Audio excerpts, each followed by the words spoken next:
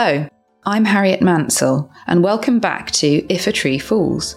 This week I am joined by Robin Harford, plant forager, ethnobotanical food researcher, author and wild food educator. Robin established his company, Eat Weeds, and his wild food foraging school in 2008. Since then, BBC Countryfile has listed his foraging course as one of the best foraging courses in the UK. He has released numerous best-selling foraging guidebooks and has an incredibly successful podcast, the Eat Weeds podcast. Robin has a diverse and incredibly well-informed approach to wild foods. His knowledge is extensive, and Robin is a fascinating and warm presence to be around. His approach to wild foods and their benefits forms part of a belief that runs through him and comes from his heart. Join us as we explore learning from Indigenous knowledge, monocultures, hybridisation, sustainability, fully wild diets, and more this week on If a Tree Falls. So I'm Robin Harford from eatweeds.co.uk and you are... Harriet Mansell from Harriet Mansell and Robin Wild and Lilac in Lyme Regis. Great. Which are restaurants, yeah? Yeah, Robin Wild and Lilac are my two restaurants in Lyme Regis, and I have travelled all the way across to Exeter, the entire 50-minute drive to come for a walk in a kind of urban setting.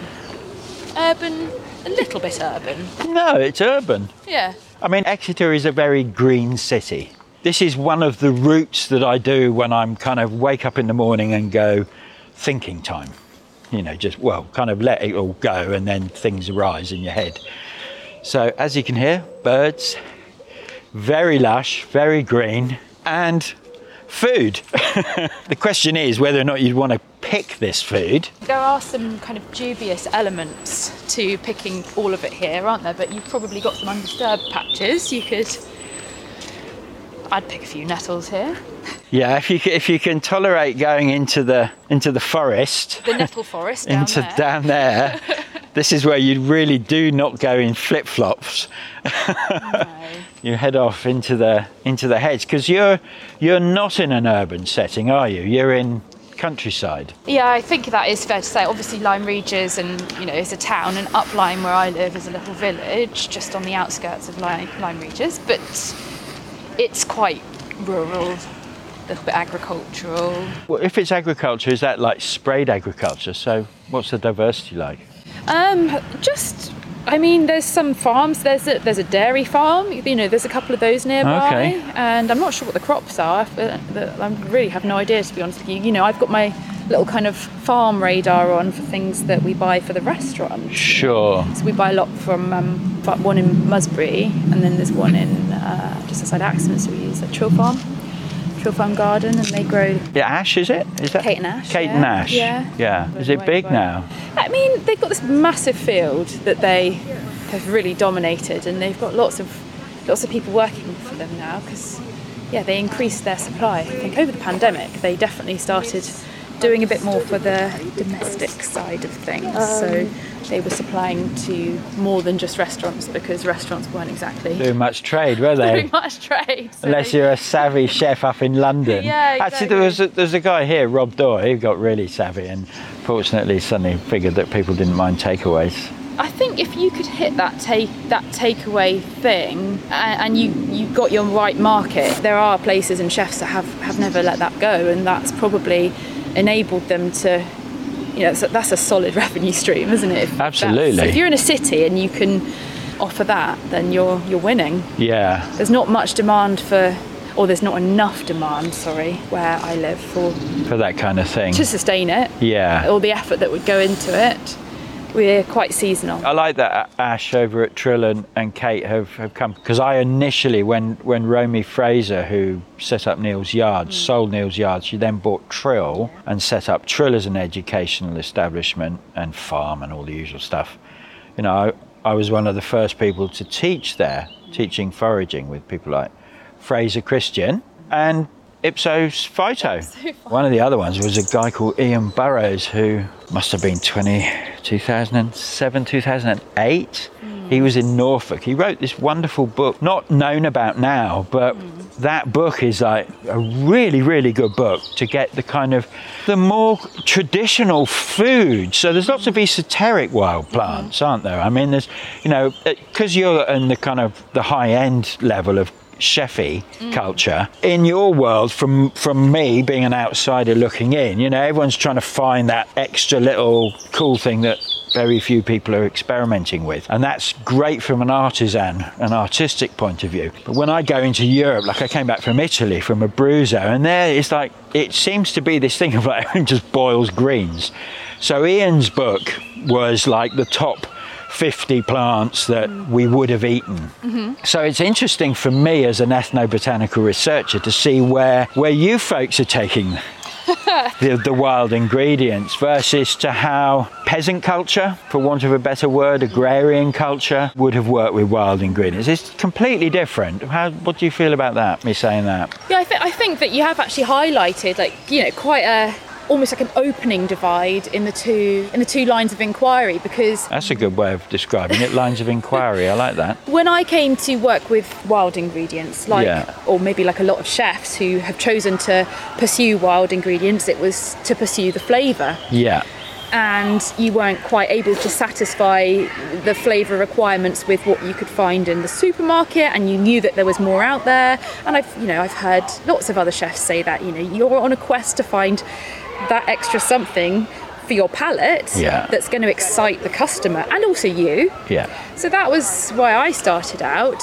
Whereas I suppose people who are fascinated in herbs or the medicinal qualities, or just to understand what grows around you and to connect with nature, you come maybe initially from a different angle but then meet in the middle. That's my understanding. I think that over time, and I'm very much on the journey now, at one point I started to try to understand nutritional aspects. You know, that's a very obvious thing to suddenly start to try to understand as a chef. You incorporate that into your culinary training. What do you mean by that? Well, I think when you're in cookery school, they say, oh, this has vitamin C. Okay. This is high in B vitamins. This might be good for your digestion. So very interesting, simple nutritional things that I don't know if they taught chefs who were training 50 years ago in that area. I'm sure they must have done a little bit, but I suppose I'm sure they're learning something different in cookery school today. I don't know. But when I went to cookery school, they gave us a little bit of information on kind of diet and nutrition and it might all work, but nothing too extreme.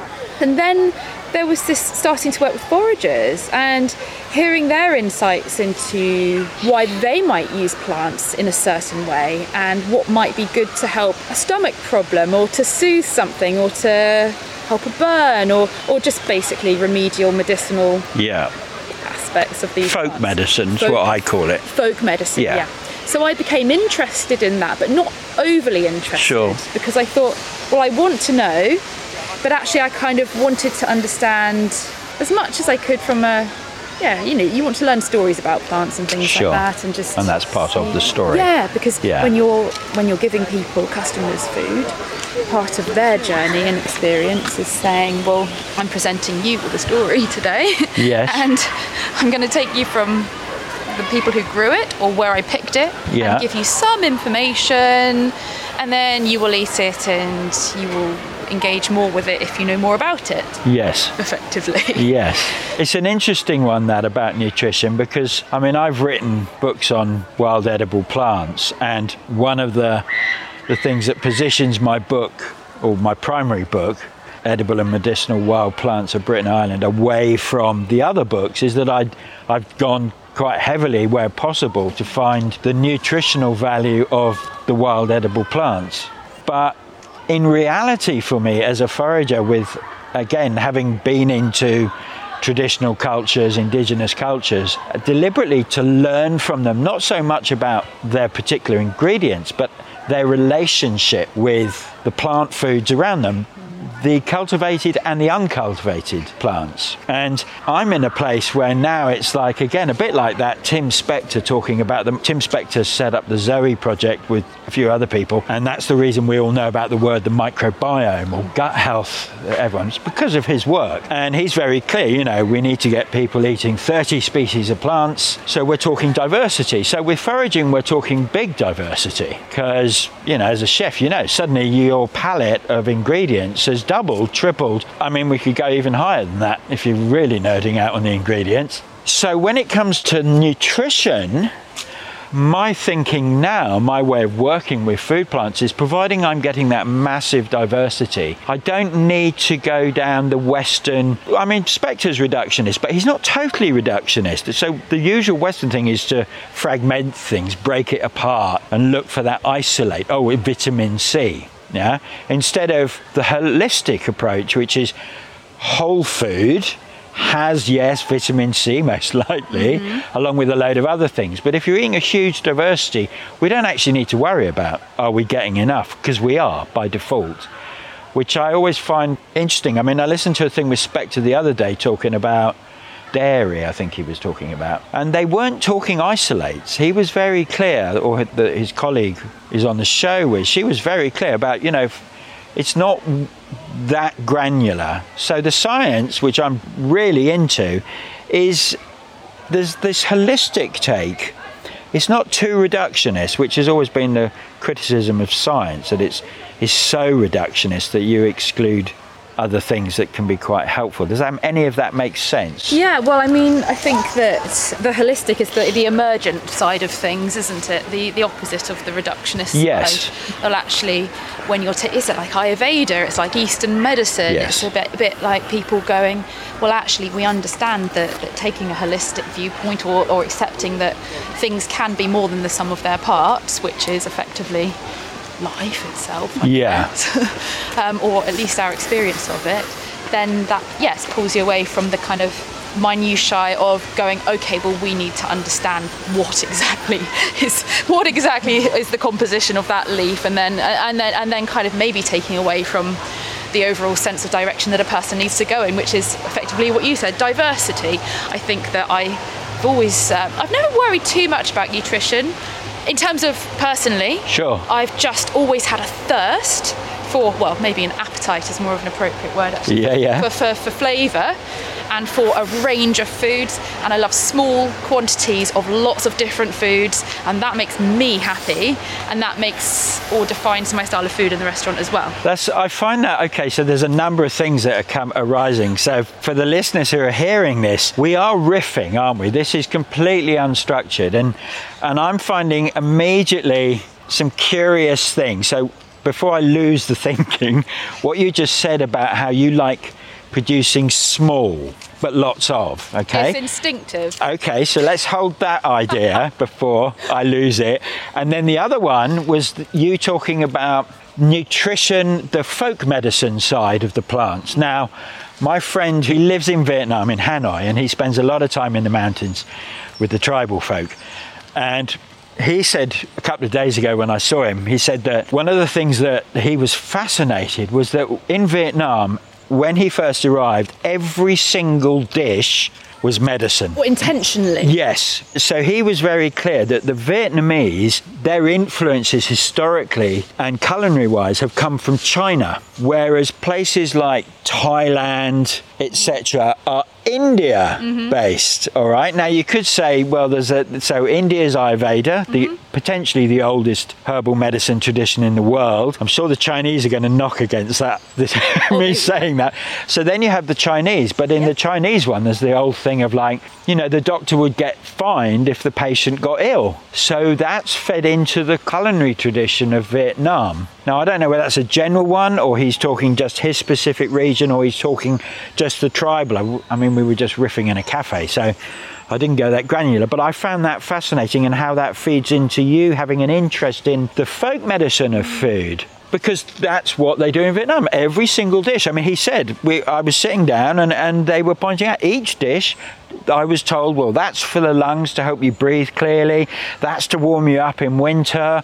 You know, these medicine, basically. Food as medicine. I mean, forget Hippocrates. He was behind the times when he said, let food be your medicine and medicine be your food. You know, the Asians and the Indians were like way ahead by 5,000, you know, like, I mean, Ayurveda's 5,000 years, Chinese medicine 3.5, they must probably say 10,000. Well, I think it's interesting because, again, it highlights primarily when I wanted to cook for people, what I've always enjoyed is this idea of giving someone a complete experience. They've had a meal, they've tasted lots of things, so they're excited, their palate's been taken on a little journey of what's available at the time of year and the place that they're in. And on top of that, the food isn't designed to make them feel bad. In fact, it's the opposite. The food is designed to hopefully make them feel like they haven't had too much of a heavy meal. Uplift them. And, you know, my knowledge of food, you know, has run in a complementary way to me trying to learn about how food makes me feel. I've, you know, engaged in more holistic practices over the years myself. Sure. You know, a yoga teacher and all of that jazz. And so you start to understand how food works on your specific body type. You can't design food for every person's body type. That's a crazy idea. But when you align with that thought process and you think, well, actually, I want to make food that makes people feel really interested and engaged. I also want it to be arguably delicious, or at least my version of what I think delicious is to them at this point of the year. And I want them to not walk away feeling like sluggish or unwell. I want them to have had food that is uplifting. So there's lots of fermentation, there's lots of creating all of those things that contribute to our microbiome. Sure. And it's very fresh. Yeah. Fundamentally, there's a lot of raw or uncooked ingredients. Okay, interesting. But there are a lot of cooked ingredients as well. I'm fascinated by this. When I look at other cultures, salad isn't really that big. Yeah, salad, I serve a lot of salad. Is this a modern thing, eating? Because if you go to the medieval record, you know, they talk about salettes, but they're often warm salads. They were cooked salads. But our heads are like, oh no, it's raw. I think that a cooked salad in older times would have been, people understood fire as being more sanitary or cooking, didn't they? Exactly, yes. Whereas we've gained a bit of confidence in our times. And then you've got the modern health movements as well, which probably influence people, like the raw thing. And maybe I don't know. Actually, I don't know what paleo tells people to do. Paleo is a complete fantasy because if you really are doing paleo, then the food you would find in, say, Iceland compared to Southern Africa during paleo times would be completely different foods. So this generic, one-size-fits-all paleo diet. Everyone needs their own indigenous diet. Well, they do need their own indigenous. And I suppose when I'm immediately thinking of like that cooked thing of the past, and like you say, it's a hygiene thing. It was part of the health practice because pathogens. You know, people ask me in the city, what do you do about when you want salad? It's like, you know what, I live in a city now, I cook. I don't eat raw salads. Very, very occasionally I will. And if I go to Asia, where you get those beautiful bowls of like soups full of stuff, you do get the fresh herbs, and they are medicinal herbs, but they're just on the top. That you warm within the soups. So I think I'm trying to think of whether we forage things and use them in a salady capacity, because obviously we use a lot of the cultivated salads from Ash and Kate. Sure. And the herbs, obviously. I think something like herb Robert might sneak its way onto something. I had a German girlfriend, and she said that in her culture they use herb Robert as a little sprinkling on salad because it's quite bitter. But it's medicinal. It's quite bitter, but with a small quantity of it, the fragrance I think is amazing because it's all. It's like coriander to me. Curryish, linked perception there. And other people think it's like dog pee. Yeah. So my chef Danny, she's like, ugh. And I'm like, no, it's got such an agreeable fragrance. Yeah. Which I learned from your book. The word for with agreeable fragrance was. I think it was Geum Urbanum Woodhavens. Yes. And I was reading the from Gina. I don't know all of those things. I find that really interesting. Yeah. The kind of etymology is it? And just word transmutation. I don't know the word for that. But I found that fascinating. But I find it has a very agreeable fragrance. But the flavour doesn't come through. But then it's a bitter, leafy thing, and actually sometimes you want bitter. I say sometimes, we work primarily with bitterness as a flavour profile. Bitter is good. Bitter is really good. It's it's the problem with the Western classic diet. Over 50 years, I would say, we've hybridised out the bitterness and made them more sweet. So chicory, when I was growing up, was really harsh. Chicory now is mild. It's not a bitter plant. No, it's not. It's very mild. It's almost got a sweetness to it. Yeah, now. it has. Especially if you get the very Biondi, the green. Yeah. I don't know. Yeah, the English green, normal round. Chicory. It's very sweet. Yeah. I mean, Ash and Kate are obsessed with chicory. They do chicory week every year, and they're always really. Yeah, they love the bitter. They love. Great, excellent. Most of their cultivated salad leaves are extraordinarily bitter or mustardy. Brilliant. They survive well through the winter months of as course. well. Things like the purple frills have got such an intense. Okay, I don't know this one. Purple frills. It's beautiful, actually. Okay. It's serves as a garnish, but only if the dish needs. Yeah, because it's punchy, is it? Punchy, yeah. Brilliant. But that's what I found with foraging and the wild ingredients when I first came into them, was that I talk about, to me, nature's a metaphor. Okay, so as much as we're talking food, you're getting a life lesson from it. So that's the name of my podcast. If a tree falls in the forest and no one was around to hear it, did it make a sound? And going into the forest to get food and then coming out with some information about yourself or life or something greater. Well, yeah, metaphors. Yours is just nature, and I'm like, little words. Sorry, you carry on. Now, what I was saying was that I'm at a point in my journey, plant journey, where I no longer want to be defined as a forager. Right? Foraging is something I do as a human. It is not what defines me.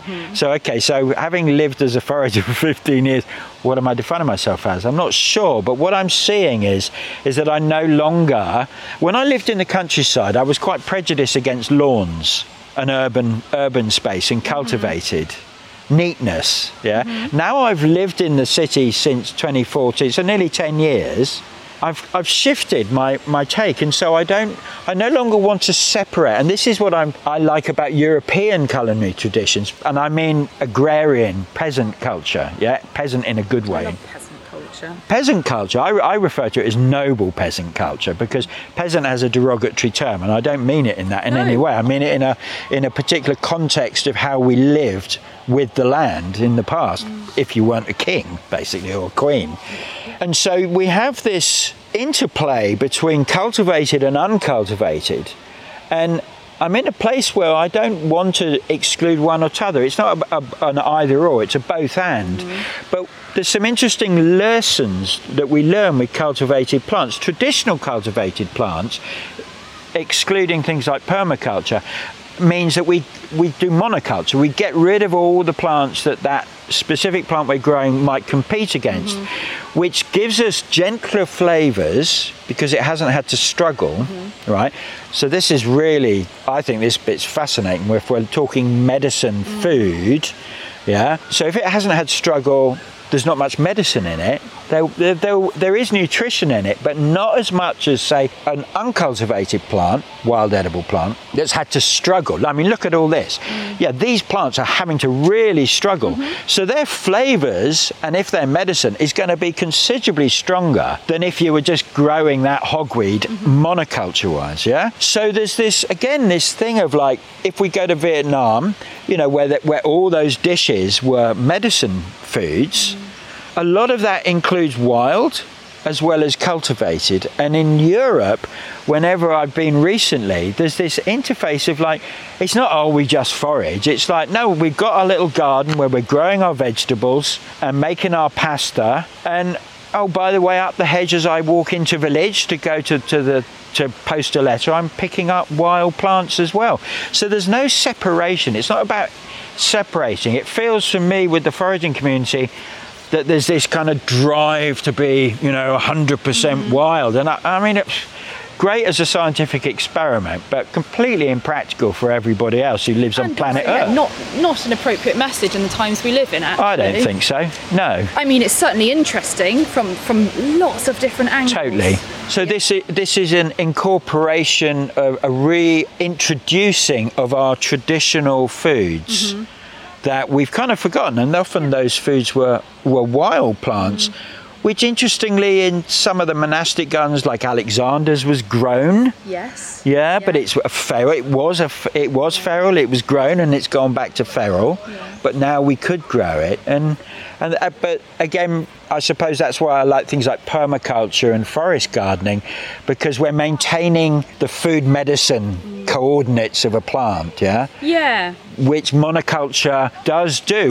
Don't get me wrong. We couldn't feed anybody if we didn't have monoculture. So there's so much to know and to learn and to share, that when you open up these conversations or the kind of lines of inquiry that perhaps yourself as a non-labelled forager or plant person, plant worker, perhaps myself as, in inverted commas, don't know what I am. High-end chef. Well, but this lesson, I'm going to come back to that. Okay. But you suddenly experience, it's a lens through which you're viewing the world effectively.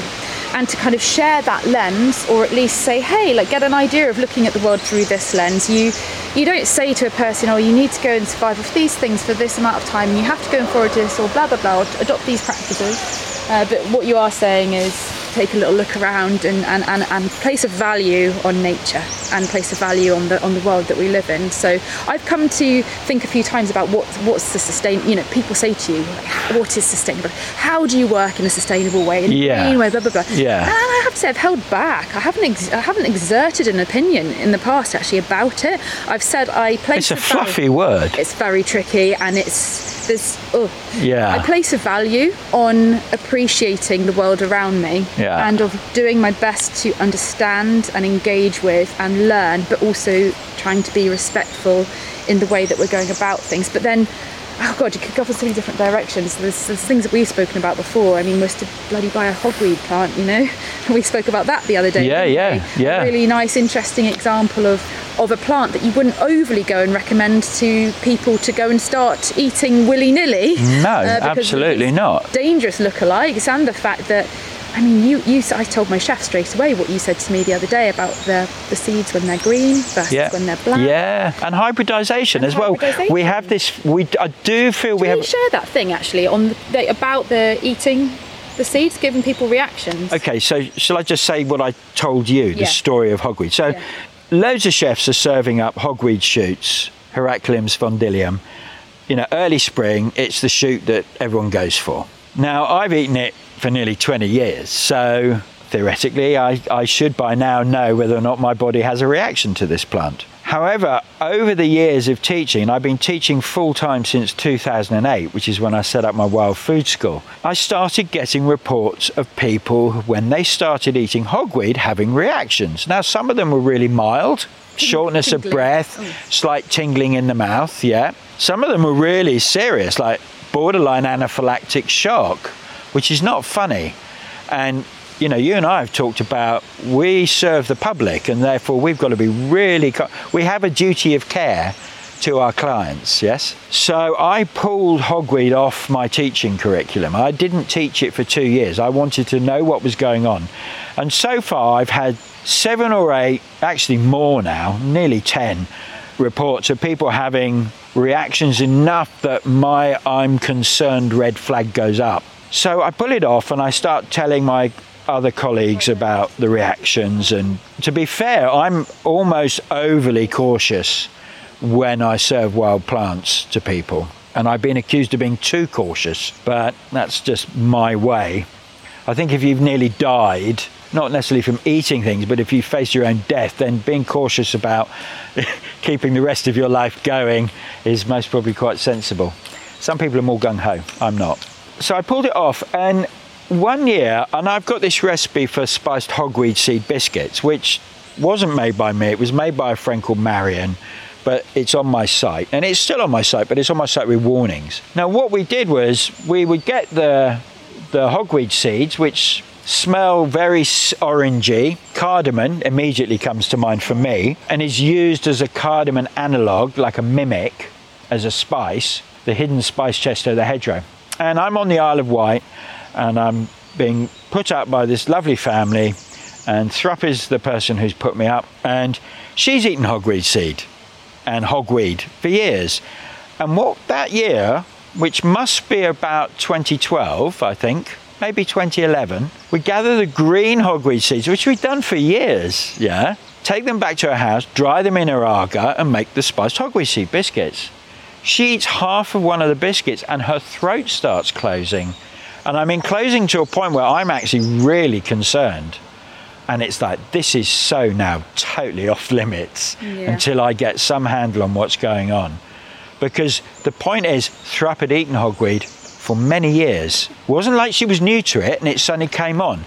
So there is this concept that I've played with called bioaccumulation.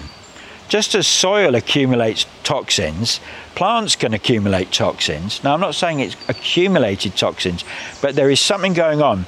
So my friend Mo Wild up in Scotland, who's just done this year-long wild food experiment and wrote a book called The Wilderness Cure, she's a herbal researcher, so she's a lot more sciencey than I am, and she goes straight into hogweed and analyses it and comes up with a number of hypotheses as to why people may be having these reactions. One is the biggest allergy in Europe is celery. Well, celery is the Apiaceae family, the carrot family, which is what hogweed is a member of. So what we've had is we've had people, possibly had people who actually have a very low level celery allergy, eating cultivated celery, no problem, because of what we've just talked about with hybridization, grown hybridization, not wild hybridization, suddenly eating something that they've got a reaction to. That could be one reason. The other reason is plants are not static. So because the Poles ate this in the 16th century, they fermented it as a base for borscht soup. 500 years on, this plant may well have hybridized with other subspecies. Well, Mo discovered that, I think she said, there's 6 or 7 subspecies that have come into Britain in the last 20, 30 years. This is going to have hybridized. Yeah? And there's that whole thing, and again, I just don't, I've read books on the mycelium network, and I've read books on what's going on between this, under the soil, and what's going on between the plants and the trees, and there's stuff going on. There is. But then I think to myself, well, my friend Nick, who's a mushroom specialist, mushroom farmer, mushroom forager, he said to me one day, I was out in the woods with him in Offwell, and I saw some chanterelles, and I said, hey Nick, look what I found. And he said, yeah, no, you're absolutely right, Harriet, chanterelles, ahoy. But I wouldn't pick those ones if I were you. If you just look at what they're growing next to, I think it was a rhododendron, he was like, they are most likely absorbing toxins. He goes, it's not definite, but I would be worried about the situation of those two things. And he goes, so therefore, whilst that's not going to kill you, it might give you a really upset stomach. Yeah. You definitely wouldn't be serving that in your restaurant. I mean, I would never forage mushrooms and put them in my restaurant because I don't believe I'm qualified, even though I know a lot. Sure. But that for know me your was limits. a moment of going, oh wow, God, there's a lot to know. That's an interesting one, because when I was 16, I was having a cigarette illegally because I was at school, and one of the things we did to cover up the smell was to eat wild garlic in spring. You must have smelled delightful. Yeah, well, it's not exactly a signal you haven't been having a fag, is there? That or mince, just red flag to the teachers that you've been up to no good. But what I found interesting was I picked what I thought was a large wild garlic leaf, and happened to be Lords and Ladies aromatulatum, which is like poisonous. I've had someone ask me if Lords and Ladies is wild garlic before, and I was aghast. It's a really common one to make a mistake, because they grow right in the same place. But I chewed on the stalk, the leaf stalk, tasted of wild garlic. So this uptake of flavours, like your chanterelle near rhododendron, uptaking toxins potentially from rhododendron, I do think there is something in it. Yeah. I don't know whether we need to be that. I don't know. I mean, I think, if it's that blatant chanterelle by rhododendron, we'll wait until you find something that's in a bit more of a known. Very cautious. Totally, which I'm completely with. Yeah. Personally, on a personal level, I would most probably have eaten them, but certainly serving to the public, no. Yeah. That's off. That is where one draws the line. Absolutely. Yeah. So we don't know about hogweed still, and I'm still quite nervous when I see people serving it in restaurants, because I do say that uncultivated plants are not cultivated plants.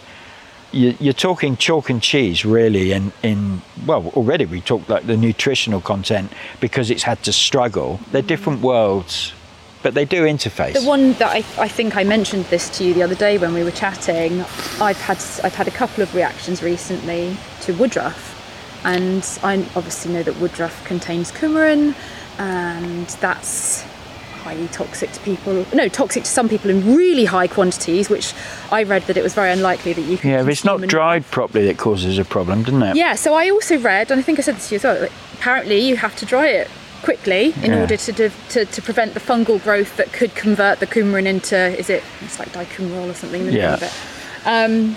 My question was, well, like, how quickly? Because the guidelines weren't really in existence. Sure. And so we prepared it in line with our quite speedy drying guidelines. Yeah. And infused it into a syrup and into a cream pudding. Wasn't feeling great on the old throat. Interesting, isn't it? So it made me stop and go, okay. And 3 other people experienced that. So no, that's just one batch of woodruff grown from one And 3 other location. people from the same batch? Unprompted, experienced the same That's thing. fascinating. That's fascinating in a good way and fascinating in a slightly uncomfortable way. Yeah. Because what does this say as we need to be doing when we introduce wild ingredients to the public? It's your world. I don't have that problem. Yeah. But I'm aware of it. And when we had that discussion, I came off that conversation going, smart woman, you've got your charts, your document, you're being scientific. Yes. And that's where your friend Felix was telling you are actually doing science, even though not in the conventional sense. I'm going to show you my spreadsheet when we get back. Yeah, no, that'd be great. Just to see where we're at and the gaps that need filling. Yeah. Just to recap for the purpose of the podcast. Sure. I started pulling together some wild edibles research. And again, I haven't knocked on every door yet because, well, this part of this process is me figuring out the doors to knock on, I guess. Yeah. And I came to you with a few questions, and I said, look, I've actually, devoured your book. It's a complete and utter handbook for me, and there are other more verifiable sources of information, or places that I would go to find things out, and there are things that I've learned and acquired over the years from a knowledge perspective, from foragers, from doing it, from education. And they got to a point where I thought, well, actually, all of my chefs are coming to me saying, sometimes asking me questions that I don't know the answers to. I say sometimes, all the time. And I thought, well, actually, I've got a bit of a responsibility here to pull this information together. So I thought to myself, let's get a log going. It's like a bit of it's more than an allergen index, but primarily it started out going, what are the handling procedures? What are the allergens? What are the things that we know? What are the things we don't know?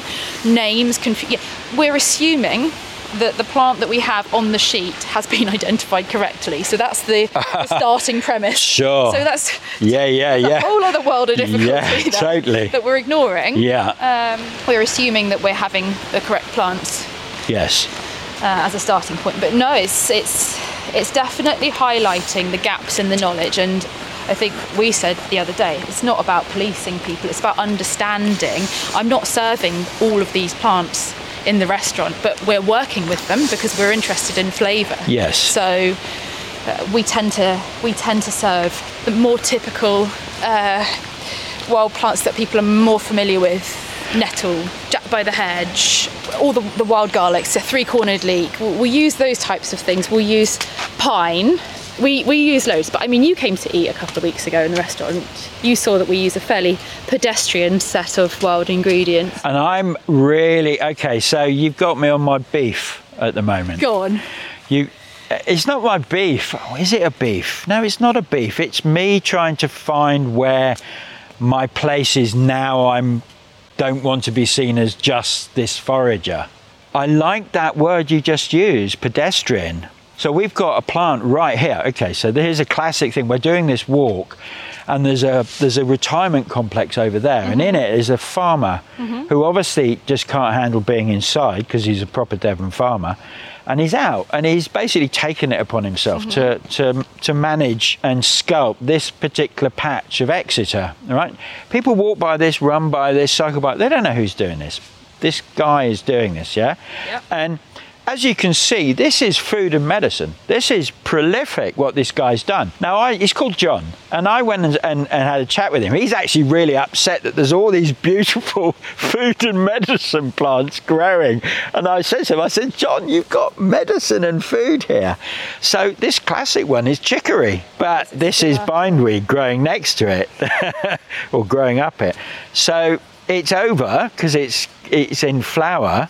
But this is a classic green that we eat, as well as the root, yeah? So look at the chicory. Look at it, it's massive amounts of it.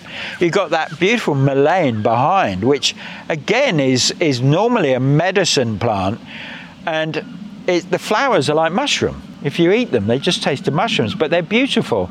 But so that's, again, immediately the flowers, well, you're not going to feed yourself. But historically, Elizabethan times, we had a massive flower salad tradition, where, you go down to, even with Ash and Kate, you've got the salad bags that they're going to produce. How many flowers do they put in it? I bet they don't put that many. Nasturtium, marigold, bit of borage. Sometimes cornflowers. Chive flowers? Chive. Okay. So they're actually they're right on the edge. That's way over what you normally get. Yeah. Yeah, they're a good, but they do a nice little selection. No, I know, and I've chosen them deliberately. One, I really like what they're doing, so we're bigging them up. But two, they are extending it. But most people don't. 50, 60 flowers used in flower salads in Elizabethan times. A whole aspect of our culinary heritage we've forgotten. So, mullein flowers, is that a pedestrian plant? No, it's not. It's chicory pedestrian. So like you say, you use pedestrian, which is what I mean by when I go into Europe and you got the old people gathering the plants from the hedge. Those to me are the pedestrian plants. They're the defaults that actually, they're not just a little garnish or a canapé. It's solid food, yeah, proper, a primary ingredient. A portion of their kind of daily plate. Yeah, and that's where I'm moving to with my work. Having taught high-end chefs like yourself in the past, then going into the global kind of exploring indigenous cultures and how they relate to their local food. I'm now coming to a place in my own life, age most probably as well, and where I am. And I like the idea of, let's use all the plants for our nourishment. The diversity, massive diversity. And that idea of pedestrian, so we've got the chicory and we've got the mustard, we've got the nettles. These are the defaults. Join us again next week on If a Tree Falls as Robin and I continue our discussion on ancestral knowledge, plants and their attributes and using the senses, and more.